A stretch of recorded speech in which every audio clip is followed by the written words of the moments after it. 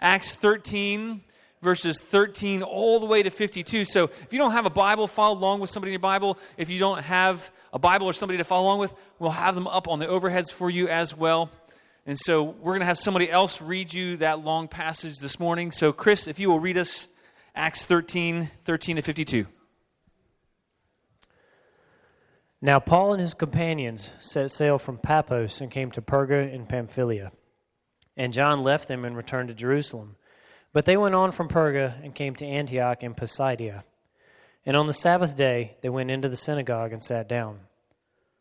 After the reading from the law and the prophets, the rulers of the synagogue sent a message to them, saying, "Brothers, if you have any word of encouragement for the people, say it." So Paul stood up and motioned with his hand and said, "Men of Israel, and you who fear God, listen. The God of this people Israel chose our fathers and made the people great during their stay in the land of Egypt. And with uplifted arm he led them out of it. And for about 40 years he put up with them in the wilderness. And after destroying 7 nations in the land of Canaan, he gave them their land as an inheritance. All this took about 450 years. And after that he gave them judges until Samuel the prophet. Then they asked for a king, and God gave them Saul, the son of Kish, a man of the tribe of Benjamin, for 40 years. And when he had removed him, he raised up David to be their king, of whom he testified and said, I have found in David, the son of Jesse, a man after my heart, who will do all my will. Of this man's offspring, God has brought to Israel a Savior, Jesus, as he promised. Before his coming, John had proclaimed a baptism of repentance to all the people of Israel. And as John was finishing his course, he said, What do you suppose that I am? I am not he. No, but behold, after me one is coming, the sandals of whose feet I am not worthy to untie. Brothers, sons of the family of Abraham, and those among you who fear God, to us has been sent the message of this salvation. For those who live in Jerusalem and their rulers, because they did not recognize him nor understand the utterances of the prophets, which are read every Sabbath, fulfilled in them by condemning him. And though they found in him no guilt worthy of death, they asked Pilate to have him executed. And when they had carried out all that was written of him, they took him down from the tree and laid him in a tomb. But God raised him from the dead, and for many days he appeared to those who had come up with him from Galilee to Jerusalem, who are now his witnesses to the people. And we bring you the good news, that what God promised to the fathers, this he has fulfilled to us, their children, by raising Jesus, as also it is written in the 2nd Psalm, You are my son, today I have begotten you. And as for the fact that he raised him from the dead, no more return to corruption he has spoken in this way. I will give you the holy and sure blessing of David. Therefore he says in another psalm, You will not let your Holy One see corruption. For David, after he had served the purpose of God in his own generation, fell asleep and was laid with his fathers and saw corruption. But he whom God raised up did not see corruption. Let it be known to you, therefore, brothers, that through this man forgiveness of sins is proclaimed to you. And by him everyone who believes is freed from everything from which you cannot be freed by the law of Moses. Beware, therefore, lest what is said in the prophet should come about. Look, you scoffers, be astounded and perish, for I am doing a work in your days, a work that you will not believe, even if one tells it to you. As they went out, the people begged that these things might be told to them the next Sabbath. And after the meeting of the synagogue broke up, many Jews and devout converts to Judaism followed Paul and Barnabas, who, as they spoke with them, urged them to continue in the grace of God. The next Sabbath, almost the whole city gathered to hear the word of the Lord. But when the Jews saw the crowds, they were filled with jealousy and began to contradict what was spoken by Paul, reviling him. And Paul and Barnabas spoke out boldly, saying, It was necessary that the word of God be spoken first to you. Since you thrust it aside and judge yourselves unworthy of eternal life, behold, we are turning to the Gentiles. For so the Lord has commanded us, saying, I have made you a light for the Gentiles, that you may bring salvation to the ends of the earth. And when the Gentiles heard this, they began rejoicing and glorifying the word of the Lord. And as many were appointed to eternal life believed. And the word of the Lord was spreading throughout the whole region. But the Jews incited the devout women of high standing and the leading men of the city stirred up persecution against Paul and Barnabas and drove them out of their district.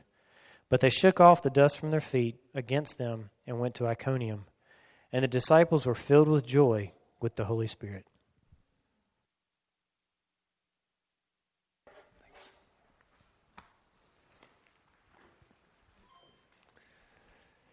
Let's pray. Father, thank you for your word. Thank you for giving us your word so that we might know you, we might understand you. God, thanks for giving us your word so we might see your purposes in the earth, Lord, so we might see your purposes in history, see your purposes in our lives. God, I pray that you would make your words alive to us today. Would you do what you promised to do, Lord, as your word will not return to you void. You will accomplish what you have purposed. So, God, I pray that you would accomplish what you purpose in your word. And, Lord, I pray that we would all look up and see you, that we would behold you, and, Lord, that we'd be filled with faith towards you. And, God, we'd be inspired with joy over what you have done, that you have set us free. God, we ask that you would give us a renewed faith, renewed joy in you. In your name we pray. Amen. Well, since I was a kid, I don't know about you, but I've heard my dad tell lots and lots of stories. So many times I lost count. Often it's the same story over and over and over again, and they don't seem to have much of any point. And we have a little family joke that so many stories so often change that we'll have bets on how this story is going to end. My siblings, we get together around Thanksgiving time. We guess, well, how's this story going to end today? You know, what do you think? What's Dad going to add? What new detail is he going to change? And I've heard about all his car wrecks and fights and fishing and hunting and stories about his bravery and pride and all kinds of dumb stuff that he did as a kid and some dumb things he did as an adult. My dad's stories, though, are good to hear, even though I don't always know the point of them, because it's good to hear what our heritage is, good to hear about our background, good to hear where we come from, and maybe good to hear what we want to be like and what we don't want to be like at times too. And I'm sure all of you have some of those things in your life too, where you want to emulate your parents, and in other ways you don't want to be like them.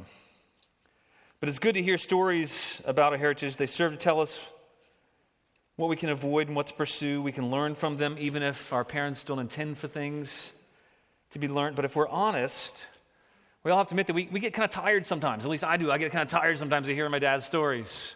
He launches into another story. I know, I look at my watch, it's going to be another 10 minutes, right? You know? And so I kind of roll my eyes. But I know that we shouldn't, and I feel guilty about that. One day that we'll long to hear the redundant stories, because one day they won't be with us anymore. Unlike, though, our parents' stories that we can sometimes kind of get frustrated with because they don't seem to have a point, God's stories, they always have a point. In Scripture, whenever God shares a story, whenever he shares an account, it always has a point, always has a reason. It's not just to ramble. We read a long passage of Scripture like that, and sometimes you can be like, oh boy, here we go. We have to guard against that, because Scripture, unlike our stories, Scripture always has a point. It's always meant to communicate something. It's always meant to show something to us about God or about ourselves. And I don't know about you, but I have to guard against checking out when I hear a story in the Bible that I've heard before. And in Acts, this is, I think, the fourth time when we've seen one of the apostles or one of the disciples preach the gospel message. And we can become familiar with this gospel story, this message of God's salvation, how he's worked in history. And we have to guard fiercely against that, because the story has a purpose, has a meaning. It's meant to affect us. It's meant to change us. God's stories, they show where mankind has come from. His stories, they answer the greatest questions in life. Where do we come from? Why are we here? What's our purpose? What's my purpose? How did humanity get so messed up? Is there any hope for me, for us? God's stories, they address all these formative questions. Is God really at work? Does he really care? Is he really involved? Does he see what's going on? This story addresses that as well. And yet we can just kind of go through the motions of reading through pieces of Acts where we just kind of ramble through and we lose track. What in the world was being said there? We check out. And there's countless stories of God in the account of history He's given us in the Bible, and they all show us over and over again that God is over everything. From the very beginning of creation, and how God is over everything, even when man rebelled against God. God's at work, and He always has a plan. His stories, they reveal His character, His nature, who He's called us to be, that His desire is to deliver mankind, to free us from what's gotten us into the problems in the first place, which is our sin and our rebellion against Him. His stories show that He's always had a plan and a purpose. This story in the book of Acts, it's no different. This account is not a random collection of early church history that Luke kind of sloppily put together. He's not just reminiscing here. It's a collection of God's stories masterfully woven together by God to reveal Himself, to reveal His purposes, and to demonstrate how we can be a part of His story. That's what this part of Acts is here for. We can have confidence in Him as our Creator. And He's telling the story through Luke. And even if we've heard it before, I want you to listen again. We need to hear it again. Maybe you're here and you're not a Christian. You're hearing it for the first time. This is really the story of how God is at work. God wants us to get the big picture. So often we get so mired down in the small details of life, don't we? I get mired down, bogged down in the details of life, sickness, a cold. I had some tooth work done a couple weeks ago. For about a week, my tooth was in pain, and all I could focus on whenever I ate was just, oh my goodness, I don't want to eat. You know, and you can forget that this won't last forever. Pain won't last forever. Difficulties don't last forever. That God really is in control even over the smallest things, from our toothaches to our jobs to whatever you can think of. Through all the ups and downs of life, I think God wants us to see that God's at work, that He's at work through our heritage, through captivity, through good times, through bad times, through governments, through good governments, through corrupt ones, through dry times, through times in the wilderness, through prosperous times, long stretches that might appear to have no meaning. Wherever you find yourself this morning, God wants you to see that He is at work and He's bringing about His plans and purposes, even if we don't understand them. Because if you're honest, there's lots of times we don't get it. I don't get why so many different things are allowed to go on in the world, but we need stories like this to ground us so we can see that He has a purpose and a plan and He's working that out. And that's really the thrust of this whole long story that Luke gives us in this portion of the book of Acts. He wants us to see that God's always at work to bring about His plans, and that how we respond to Him, it matters eternally. That's the main idea of the passage this morning. I think God wants us to have is that God is always at work. He's always at work. He's always at work to bring about His purposes. Sometimes it's not our purposes, but He's always at work to bring about His purposes. And how we respond to Him, how we respond to His purposes and His plans, specifically in Jesus Christ, that matters. You might be in the middle of a time of life where you can't see where God's at work. You ever have those seasons if you're not there now? Those times where you can't see, God, how are you at work? Maybe you're in a place where you can't see how God could possibly be using this circumstance or situation. You might be experiencing a severe illness. You might be in a desert time, in a period of dryness, or in the wilderness. Maybe you're perplexed by the government or by rulers of the land. And God, what is going on? Maybe the actions of sinful men might seem to be prevailing, and awful things might seem to be going on in your life currently. Maybe sinful people are committing sins against you. Maybe you're in the middle of a long, hard haul in life and you're weary and tired because you're not really motivated by any larger purpose. You're not seeing God's purposes. And so you're not inspired by much right now, because really man's purposes are not inspiring in the long run. Well, this message is for you. This message is for me. This passage is meant for us to lift up our eyes from ourselves And it's to behold God, to see Him at work, to see His purposes and His plans, and to trust in Him, and to give us joy and rejoice anew in Him. And don't you want that for yourself? The first 13 verses of this passage, they show us something very critical, a truth that if we're to have the right perspective on our lives, these first 13 verses from 13 down to 20, actually 10 verses from 13 to 23, they show that God's always at work to bring about His purposes. God is always at work to bring about His purposes. Paul, he speaks in some very weird ways. You know, when we tell stories about our past, when we tell stories about what's happened, we kind of give an account of this happened to me, and that happened to me, and this happened to me, and that happened to me. My parents did this, and my parents did that. Paul doesn't do that when he tells history. He tells history from a very different perspective, and it's meant for us to pay attention to it. He starts with God.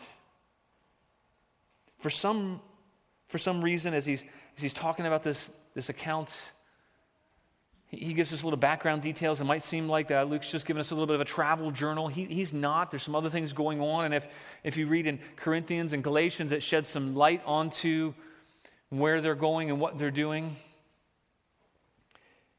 Luke, he's shifted. He's no longer writing of Barnabas and Paul in that order, showing that Barnabas was kind of the guy leading. Now it's Paul and his companions, because God is raising up Paul to be his messenger to the Gentiles. And then for some reason, we see, if you look down your Bibles, we see a simple comment that John Mark left them and he turned back to Jerusalem. We don't know why he turned back. It doesn't tell us why he turned back in this passage. Maybe he disliked Paul taking the lead now. I don't know. You know, those kinds of things happen. Maybe he didn't like the physical difficulty that it would have required to hike over the Taurus mountains up to the plateau where the city of Antioch was. Or maybe he was afraid of the area because it was known for vicious bandits. Whatever the reason was, he turned back. Maybe he missed the comfort of his mother's large home and their servants in Jerusalem. Later in Acts 15, there's an implication from Paul that he turned away, and he was turning away from hard work or turning away from faithfulness. And we find that actually Barnabas and Paul, they have such a huge dispute over his turning back, because Barnabas later wants to take him with him, that they end up splitting. But God redeems that too. And one day Paul says that, bring John Mark, he's profitable to me. And then Mark ends up writing the Gospel of Mark. In all of this, God was at work in Paul's life, Barnabas' life, and Mark's life. In any case, John goes back. They go on to Antioch, it tells us, in Pisidia. This is not the Antioch that Paul and Barnabas were sent out from. This is an Antioch several hundred miles away in what's today western Turkey. It was the capital city of the Roman province of Galatia. You might be familiar with that word Galatia, because that is the letter that Paul wrote to the Galatians. He wrote to people in this area. And he tells them that he went to this area. He says, I first preached the gospel to you because of an illness. So that kind of explains why Luke is just passing through Perga. Why is it so quick? Why is he so quick to go through these cities right to Antioch? Because those were on the coast. Why didn't he preach there? There's some speculation. Maybe he had an illness like malaria and had severe fevers that he wasn't recovering from it. So he goes up to the heights where they're like 3,500 feet above elevation in Antioch so he can cool down. Something practical like that is probably at play, but yet God is using that, even those practical moments, even headaches or fever or whatever he was suffering from. God's at work in all of that to bring the gospel to the region in Galatia. Paul wasn't daunted by whatever illness he had. He went because he knew that he had a message that was more important than anything to do with himself. And so he gets there, and it says the rulers of the synagogue, when they sat down, the rulers of the synagogue sent word to them somehow, and they said, why don't you come and speak? We don't know why they invited him to come and speak. If they knew what they were getting into, they probably wouldn't have invited Paul to speak. The rulers of the synagogue really knew what he was about to do and how people were about to respond. Maybe they saw that he was dressed like a rabbi because Paul was a rabbi. But really the providence of God had them ask him to share the message of the good news. And so he calls them to listen, and he stands up, and he kind of motions to them, not because he was confident himself, because he was confident in the message that you need to hear this. He began by sharing the story of the people of Israel, and as he began his account, he starts with God. Look down your Bibles just for a moment, if you have a Bible with you. I encourage you to do that whenever you're hearing God's word preached. Look down your Bibles and see, is this what is really in the word? And if you notice something, there's like 13 verbs in this passage, and all of the verbs in this passage are about one person. They're about God. He tells this story in a unique way. He doesn't tell the story all about Israel did this, and Abraham did this, and Isaac did this, and Moses did this. And although all that was true, he saw that God was working in and through all of Israel's past, all of Israel's history. God was working in and through Moses. God was working in and through Abraham and Isaac and Jacob and all the people of Israel. God was the one at work. And so he says, if you look down in your Bibles, it says that God was the one who chose their fathers. It's a very strong word. It means that they didn't choose themselves. God said, I'm picking you. I'm choosing you for my purposes. And then God had a special covenant relationship with Israel based on his initiative. And then it says that God is the one who made them great, who raised them up by his strong arm. And God is the one who led them out of Egypt. And then in Paul's story, it's clear that God, he's chosen, he's called them to prosper and preserve them, he's saved them, he's delivering them, and he continues to remind them that God is at work. He says, God put up with you. God put up with our ancestors in the wilderness for 40 years. He put up with them, he endured them. Sometimes we can feel like that with us, but the good news is that's not how God treats us today. Although God bore with them for 40 years of inconsistent unbelief in the wilderness, and he gave them people judges to guide them. It doesn't say that judges were raised, it says God gave them judges. And then it talks more about God's activity. When they asked for a king, God gave them Saul. And then Paul alludes back to that wilderness time of 40 years. Even though Saul probably really didn't reign for 40 years, it's a figure of speech for, meaning it's not an impressive time for Israel. This is a time when, although Israel was not faithful, God was still faithful. And after Saul was unfaithful, God, despite this lack of faith from his people, he removed Saul, and God raised up David. Did you notice that all of this is talking about what God is doing? All this is talking about God's purposes, God's plans, God carrying out his purposes over thousands of years. And then notice what Paul reminds them that God said after David. He says, So God raised up David, and he says, God found in David, the son of man, the son of Jesse, a man after my heart, who will do all of my will. And so all throughout the first half of Paul's sermon, what is he trying to demonstrate? He's trying to show that the overarching picture of God's purposes and God's plans. He wants to show them that God is at work. And he's at work to bring about his purposes. No matter what happens with man, no matter what the circumstance, no matter what the situation. And that's applicable for us today as well, isn't it? What circumstance do you find yourself in? What situation do you think is too difficult for God this morning? Are you in the middle of something you might not be able to figure out? Maybe you're not able to make sense of your life right now. Maybe you find that you're grieving over your sin and you're grieving over guilt. Maybe you've made mistakes or something bad has happened to you. Maybe you're dull or you're in the wilderness. Paul was preaching to a varied people. This morning, we're not all the same here. We're all in different walks of life, circumstances, situations. But just like in history, Paul was demonstrating throughout history, God was working his purposes. That's good news for us too.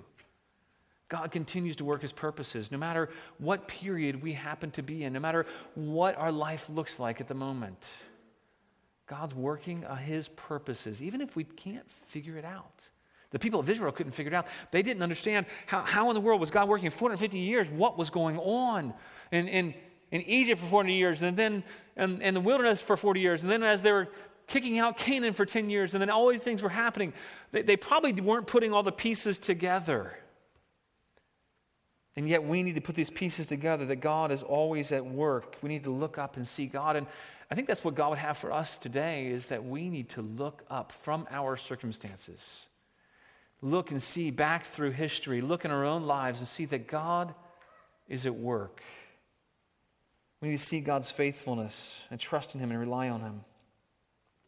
He never leaves us. He never forsakes His children. He carries out His purposes for the ultimate good of all those who place their faith in Him. Now look down your Bibles, if you will, if you have a Bible, down in verse 23.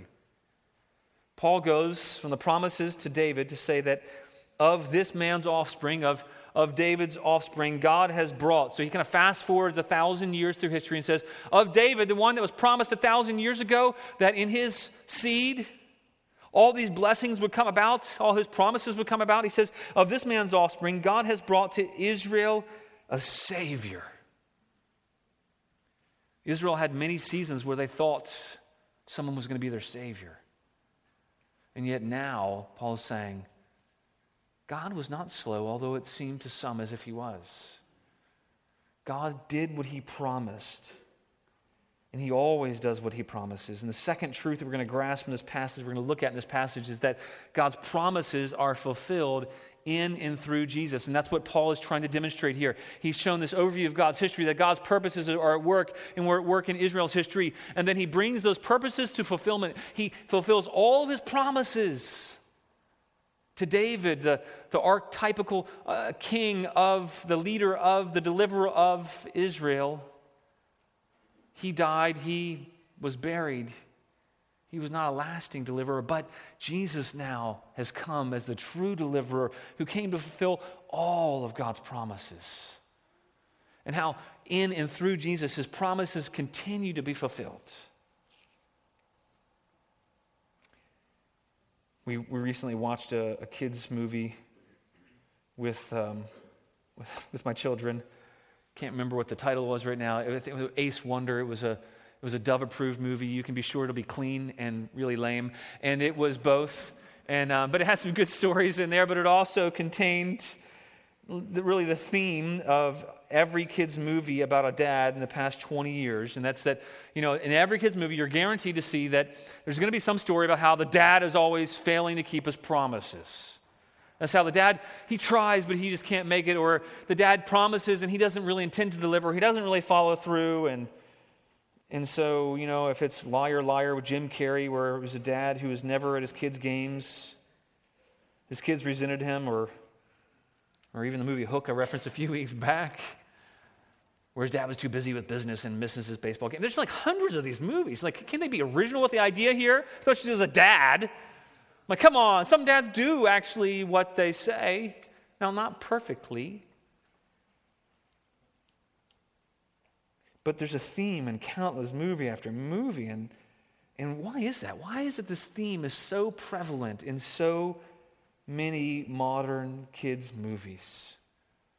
I think there's a few good reasons for that, beyond bad writing. I think it's because so many of us have experienced parents who were flawed and unfaithful. So many of us have been recipients of broken promises from somebody we loved.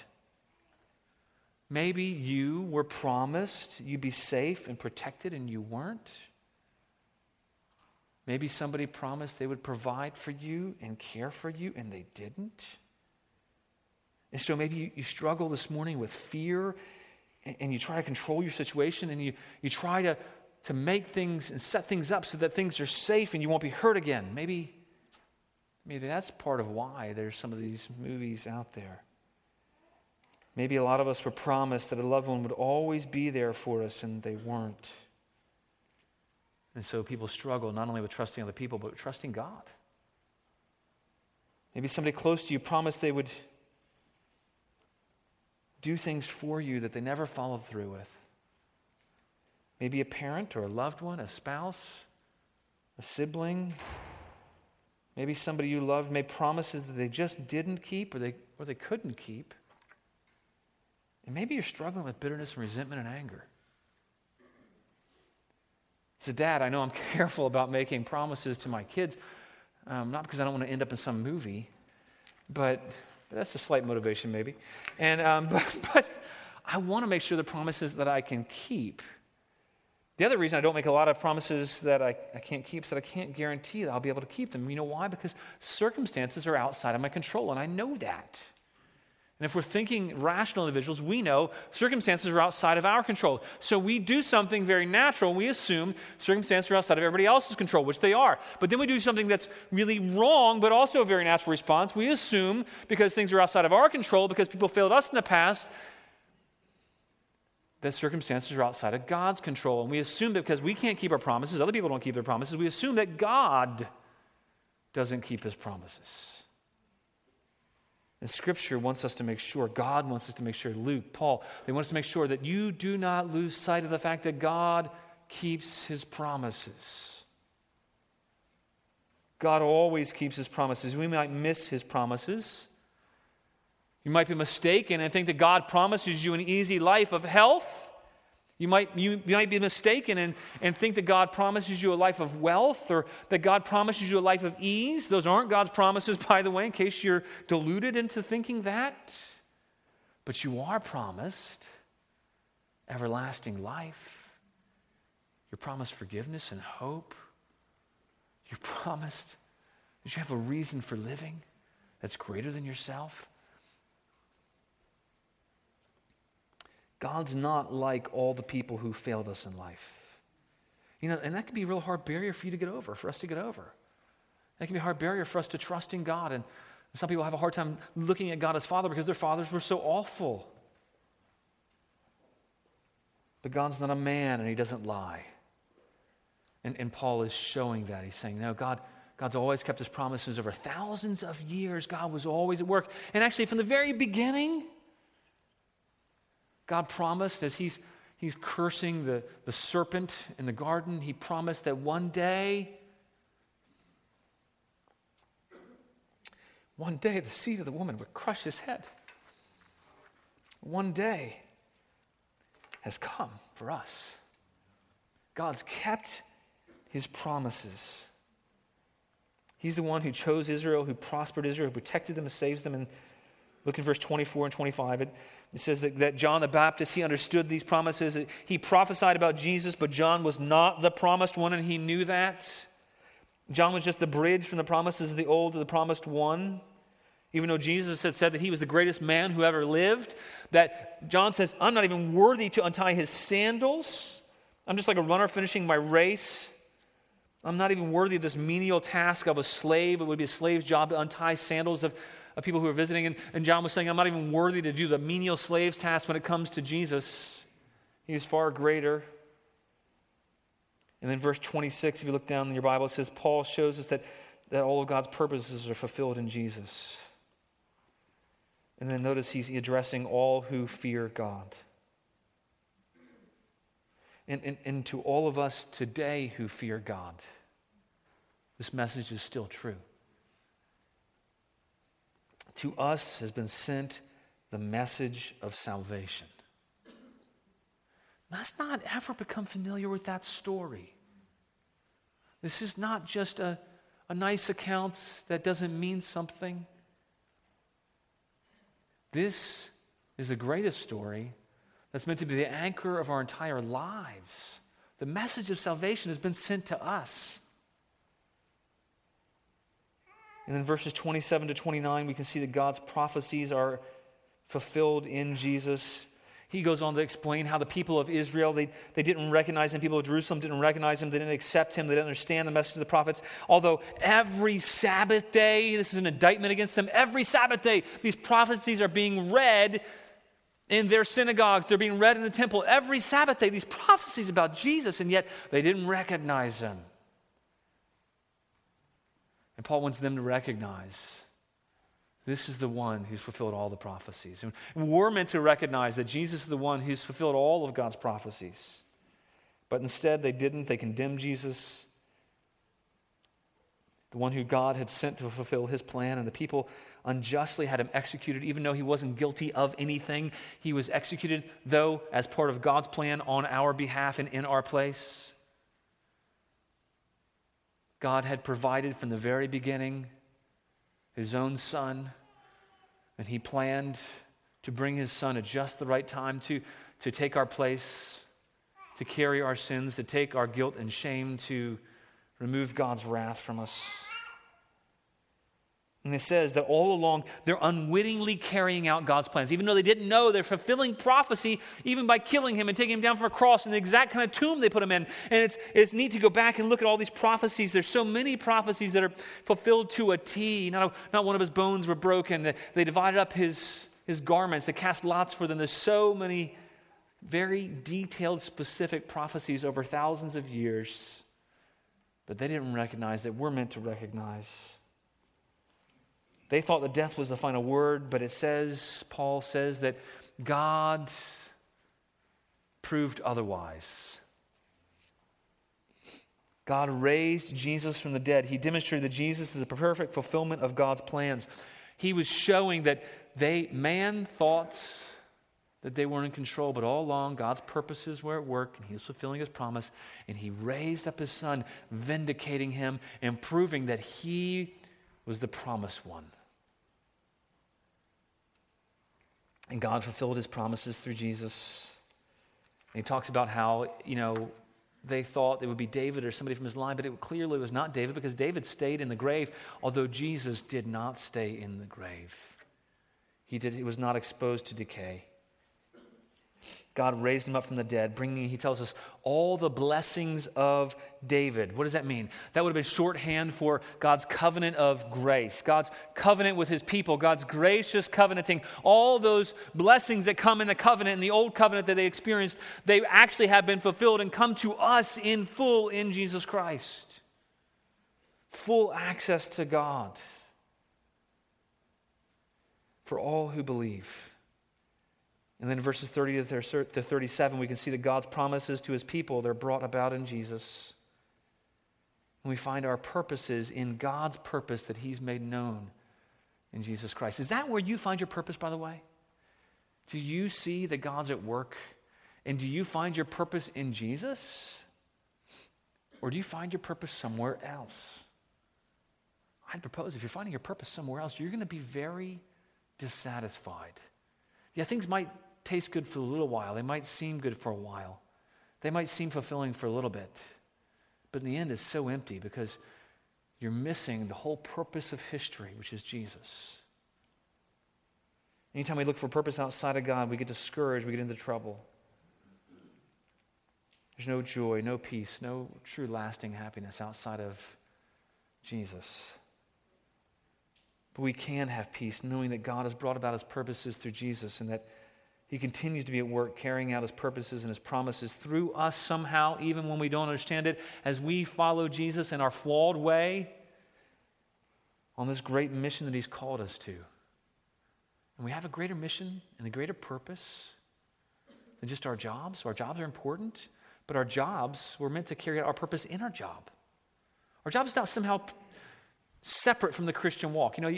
I think growing up in church, I had this notion that, you do church on Sunday, maybe Wednesday night, but then the rest of life, you do life.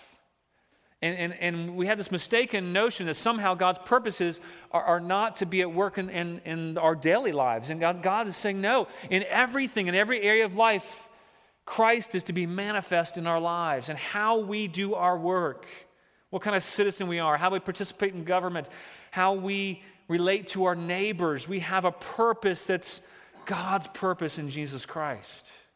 And it brings a purpose to your work. Maybe you're stuck in a job you don't like. God's saying, I've got a purpose in that job. It's greater than whether you feel like you enjoy what you're doing right now. God's got a purpose for each and every one of us. And it's really the mission that he's called us to do, to reflect him, to show him, to tell of him and everything and how we do everything. Look back down in your Bible in verse 38. This is the center of the good news message, the center of Paul's message, the center of the message in Acts, really. The center of the Christian walk. The center of the best message for us in our lives, where we need to be grounded and place our hope. Look in verse 38 and 39. It says, let it be known to you, therefore, brothers, that through this man, through Jesus, forgiveness of sins is proclaimed to you. And by him, I love this. You gotta love this part here. Everyone who believes, if you believe this morning, that's you. Everyone who believes is freed from everything. Everyone who believes is freed from everything from which you could not be freed by the law of Moses.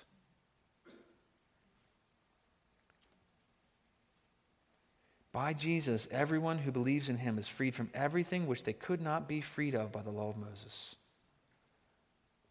That's good news. Some of you might feel like you're stuck in something right now. You're stuck in life, stuck in a relationship that's not going well, stuck in sin, stuck in circumstances, and you're wondering, how can I be truly free, whether the circumstances ever change or not? Whether the relationship ever gets easier or not. Maybe you're married to a spouse that doesn't love you back. How can you be free in the midst of those circumstances? How can you be free in a dead-end job? How can you be free in the midst of all these things? Well, you could find a freedom that really surpasses all of the circumstances. You can find that freedom in Jesus Christ. And that word free here, it's most often translated at 24, actually about 28 other times if you include different variants from the word justified. That word freed is most often, except for two places, it's most often translated as justified or how justice is carried out or vindicated. And so here the idea to be freed means to carry the idea that Jesus has justified you. He's freed you in the sense of he's vindicated you. He's acquitted you. He's freed you. You've been acquitted of all of your sins. You've been acquitted of all of your weaknesses, all of your broken promises. Dads, it's good news for you. You've been freed and acquitted of all of your failings. No longer are you accountable for them. He bore our weaknesses even on the cross. He came to free us from the power and from the penalty of law. He's acquitted us from the demands of law. Having justified us, he freed us completely. He granted us eternal forgiveness, something the law could never bring. The law of Moses only provided temporary acceptance, and they had to keep sacrificing time and time again, and it couldn't justify. It couldn't really make a person righteous. It couldn't make a person right and able to stand before God on their own. And because all mankind has broken God's law and sinned against him, all of us are guilty before him. But now he gives us freedom. It says all who believe in Jesus Christ have the forgiveness of sins. We're declared right with God. We're free. That should cause some excitement this morning. That should cause some joy. We get so bogged down in our lives, we forget the perspective that God has, that he's working, and his promises are true, and he came to give us freedom in Christ. Everything else is secondary. I'm not saying unimportant. I'm not saying it's not difficult. Life is difficult. It's hard at times. But our hope is in the freedom that he provides in the midst of difficulty and hardship. Maybe you're gripped with fear. Maybe you're in despair, despondent, depressed. Maybe you're trapped in guilt and condemnation this morning. Maybe you're wandering in the wilderness. No mere human being can set you free. Moses couldn't do it, and you can't do it either. But the good promise we have is that everyone who believes is freed from everything from which you could not be freed by the law of Moses. He who the Son sets free is free indeed. Through Jesus, we have this promise of true freedom. But our passage, it doesn't end there. The third and final truth that we're going to grasp from this passage as we see God working out his purposes is not only working out his purposes, and he's fulfilled his purposes and his plans in Jesus Christ, but he's given us the message of salvation. What we do with that message about Jesus, it matters eternally. What we do with the message about Jesus, it matters eternally. You know, I was thinking this week, we kind of suffer from information overload, and so often we have a hard time focusing and concentrating and being productive because we're inundated with so much information in our society today. I mean, sometimes we just need to turn things off. You know, we still get junk mail, even, in addition to everything else. I still get junk mail. I can't believe I still get junk mail at home. Who's the person who sends these things out? Do they really think that people pay attention to this? Now, if you do, I'm sorry. But We get junk mail, we get this direct advertising, we have to sort through it all, figure out, is this worth keeping? Can I toss this? Is this my renewal credit card, or is this another one they're offering me? Can I throw this one away? Is this, this offer for low financing, or is this something I really need to pay attention to here? And then in addition to that, we get spam emails in our inboxes, and we sort through them. We delete those emails promising the unclaimed inheritance that, those emails from some guy in Nigeria who supposedly wants to split a fortune with us. If only we send him our bank account information and pay for his plane ticket, he'll wire it right in. And I hope you haven't fallen for that, by the way. And if you get one, please don't fall for that. We get messages on Facebook, and we get posts from friends, and we have messages and posts about what people ate last night and what a funny face their dog made. And I'm not kidding on that one, actually. A friend of mine just posted it out. If it's you, I'm sorry. A picture of the funny face their dog was making. And it was kind of funny, but I'm like, really? It's a dog? And then we have Twitter and social media and advertising and television and movies and online. We get so many messages thrown at us, don't we? Constantly. In the worst cases, though, if I accidentally delete or we miss something that we shouldn't, I throw away my renewed credit card, I can call them back up and get them to send it to me again and say, whoops, I thought this was a scam, somebody sent me another credit card. But the consequences don't last forever. If you delete an email accidentally, you can typically get somebody to respond back to, with it. And if you don't see the latest post from your friends of their kids eating cake, you can probably get over it and pretend that okay, great. Did you see that post on Facebook? You don't want to lie. Yeah. And you just kind of smile and nod. But even if you have to tell the truth and like, no, I really didn't see it. I don't care about your post at all. Now be polite. Don't actually say that. But even if you miss the messages that people intend for you, you're probably going to get over it. It's probably not going to have life-shattering, life-altering implications. But the message about Jesus, it's not trivial, and yet we treat it as trivial sometimes. We treat it like so much spam coming into our inbox because we hear it so much in church. But it's not trivial. It's not just the same thing. Oh, I've seen that offer before.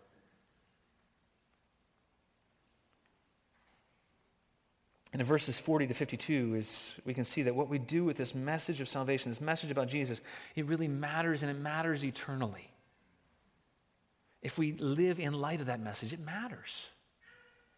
Paul gives them a severe and a direct warning. Look down in verses 40 and 41. He quotes from Habakkuk 1:5, and it's an old book in the Old Testament, a prophet. And in Habakkuk, he's telling them to watch out for judgment because if you don't believe, this judgment's going to come on you. Don't scoff. And he's talking about the Babylonians coming and God using the Babylonians as a judgment. And by the way, that was horrible. But God was working his purposes in and through that. And so he uses that prophecy in Habakkuk.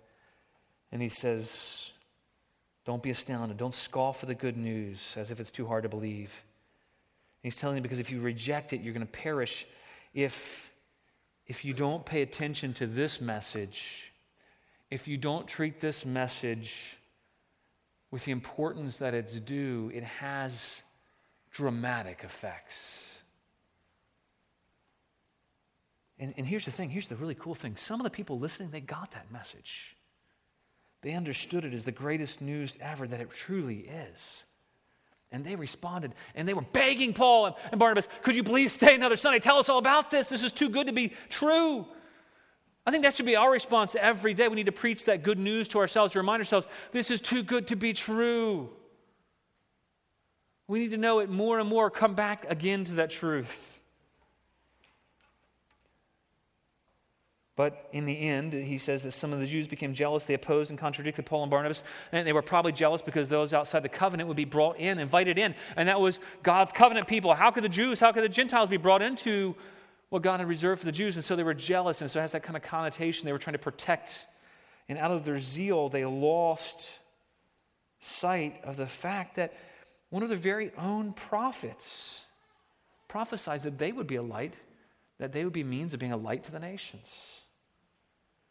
And then Paul says, he says that his fellow Jews, they thrust aside the word of God, and they judged, look at those words in your Bible, it says they judged themselves unworthy of eternal life. It doesn't mean that they said, yep, we're not worthy of eternal life. Well, that'd be stupid, right? Because everybody wants eternal life. Everybody wants to live forever. Or at least most people. But what he means is that they effectively said, as they rejected God and His Word in the promised one, they effectively were pronouncing judgment on themselves that they were not worthy of eternal life. That's a harsh judgment. By rejecting Jesus, but not believing, they were responsible for their own eternal death. And even though they rejected the message, God's plans, though, are still fulfilled. Because God's plans were always to make Jesus a light to the nations. And so Paul, he quotes that. He quotes Isaiah 49:6. We have it for you on the overheads. He says, quoting Isaiah 49:6 said, speaking of God, he says, "Is it too small a thing that you should be my servant? To raise up the tribes of Jacob and to restore the preserved ones of Israel. I will also make you a light to the nations so that my salvation may reach to the ends of the earth." Now, he's prophesying of Jesus, but Paul does something unique here. He says, God commanded us with this. Whoa, wait a minute. What's Paul saying here? Well, I think Paul actually got what Jesus had said in Jesus' ministry when Jesus took this word and he co-opted it to his followers as he commanded them to go on a mission. He says, you are the light of the world. Just as I am the light of the world, and I'm going to be a light to the nations, now I give my light to you, and I want you to carry it out to the nations. And so Paul and Barnabas are the ones who are by extension bringing this message of salvation to the ends of the earth. And they're doing it at great personal cost and risk. And we can see in Galatians and Corinthians that they encountered hardship and illness. And they were persecuted. It says in our passage, they experienced persecution at the hands of the Jews. And yet they were faithfully carrying out the purpose that God had called them to because they got this message. And just like everybody who's obedient to the commission that God has given to them, we act as lights to the world, and we're called to bring salvation to the nations. We have a purpose that is greater, to be salt and light. Are you living that way? Am I living that way? That's the question for us. What are we doing with that message? Not just do we believe it, but do we see that this applies to us, that we're actually meant to live it out in every venue of life? We've been given something greater to live for. Not just the ho-hum 9 to 5, not just making a career, not just getting lots of money, not having lots of kids, not getting a wife or a husband or whatever, or finishing school. All those things are good if we see them as subservient to the purpose that God has for us to be salt and to be light to the nations. If we see that that's how we are light to the nations. You look down at verse 38 in your Bible. It says, and when the Gentiles heard this, they heard that the Jews were rejected. They heard that they got the message now. It says they began rejoicing and glorifying the word of the Lord. And as many as were appointed to eternal life believed. As many as were appointed to eternal life beforehand believed. This is a very strong word about predestination, that he's really writing that all who were appointed, literally ordained by God to eternal life, believe. And how is that meant to function for us? It's meant to be reassuring that all those who God's appointed eternal life will believe when the gospel news is proclaimed. So you can have faith and confidence when you go to somebody. If God has appointed them, you don't have to try to figure those things out. It's not for us to figure out, but it's for people to respond and believe. And this divine act of God's appointment, it doesn't remove the element of human responsibility by any means. See, both go hand in hand. See, the Jews were condemned and judged because they rejected. They're responsible. Human responsibility plays a significant part. What they did with the message was very important.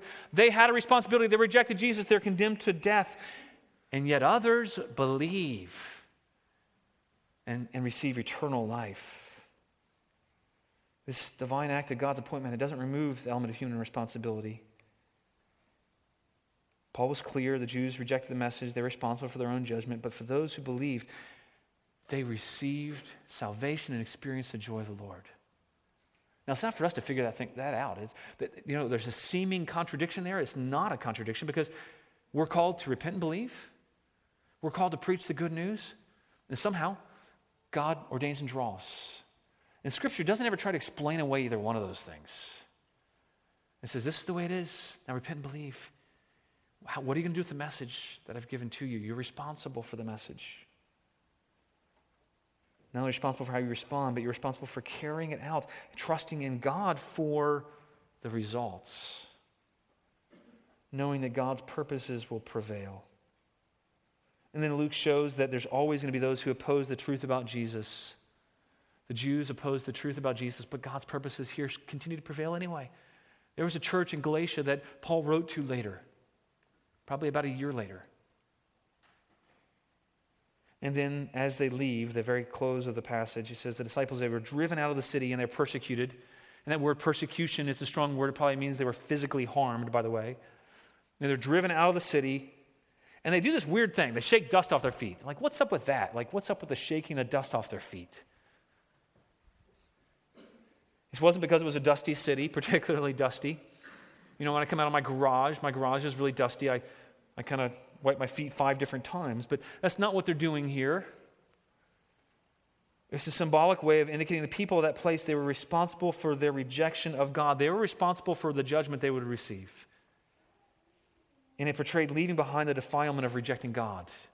They didn't want to be defiled by rejecting God.